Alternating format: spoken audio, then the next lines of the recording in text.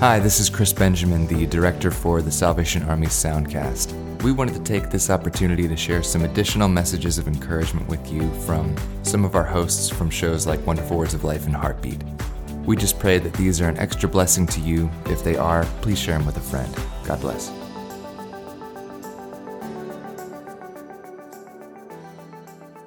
Hello, my name's Mike Harris. I'm the Financial Secretary for the Texas Division, and I want to just take a few moments to give you some words of encouragement. After all, we need encouragement, don't we, in these strange days? In Dallas County, where I live, we're in our fourth week now of a stay-at-home order, and we have 3 children, 2 are school age, and they're trying to figure out how they're going to do school. Our son Michael is trying to figure out how graduation will work through all of this. And then, of course, if you do venture out of your house, which many have chosen not to do now, but if you do go out and go to the grocery store, you'll see where people are fearful of being close. We stand at a distance.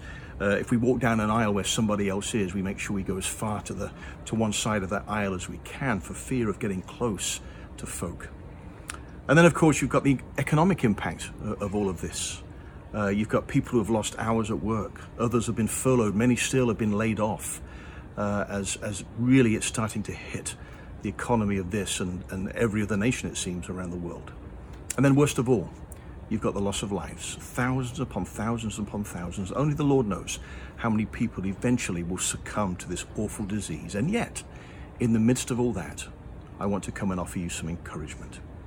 And for me, when I look for encouragement, I look first of all at God's word. And if you go to the book of Isaiah in chapter 40, you start to see this words of comfort that Isaiah gives to the people of the southern kingdom. He's prophesied about the Babylonians exiling them, but they will return.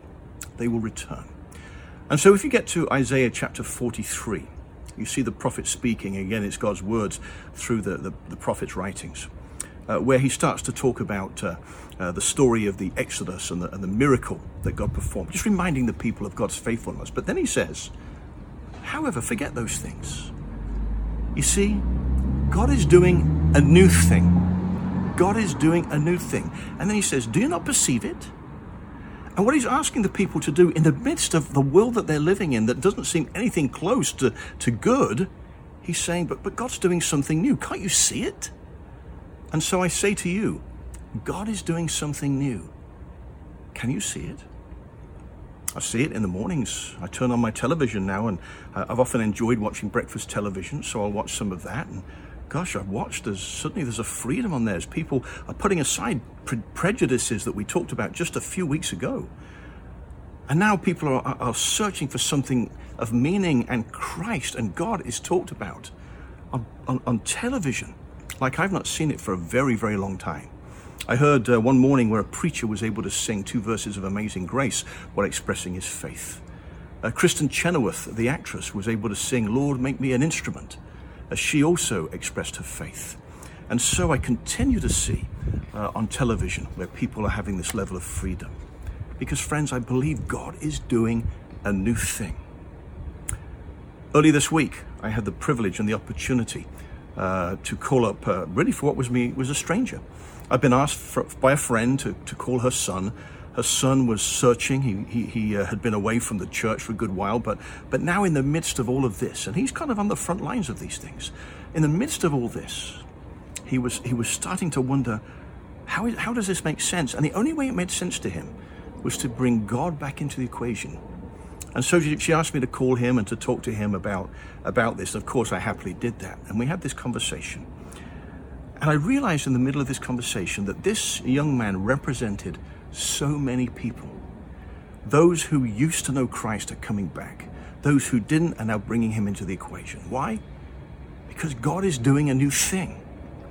We are focused very naturally on the awfulness of this, yet in the midst of it, there is a light. Something's going on. When Isaiah talked to the people of Judah, the southern kingdom, and said, when you return, he talked also about what we know as the suffering servant, the reed that would not be bruised, the wick that could not be put out. And basically he was prophesying about the coming of Jesus Christ, that God is doing a new thing. This Messiah is coming to save us all. And friends, so it is when we get out of our exile. When one day we are able to see people again, when we're able to go back to our places of business, when we're able to go to church to worship God freely, we will see that He is doing a new thing.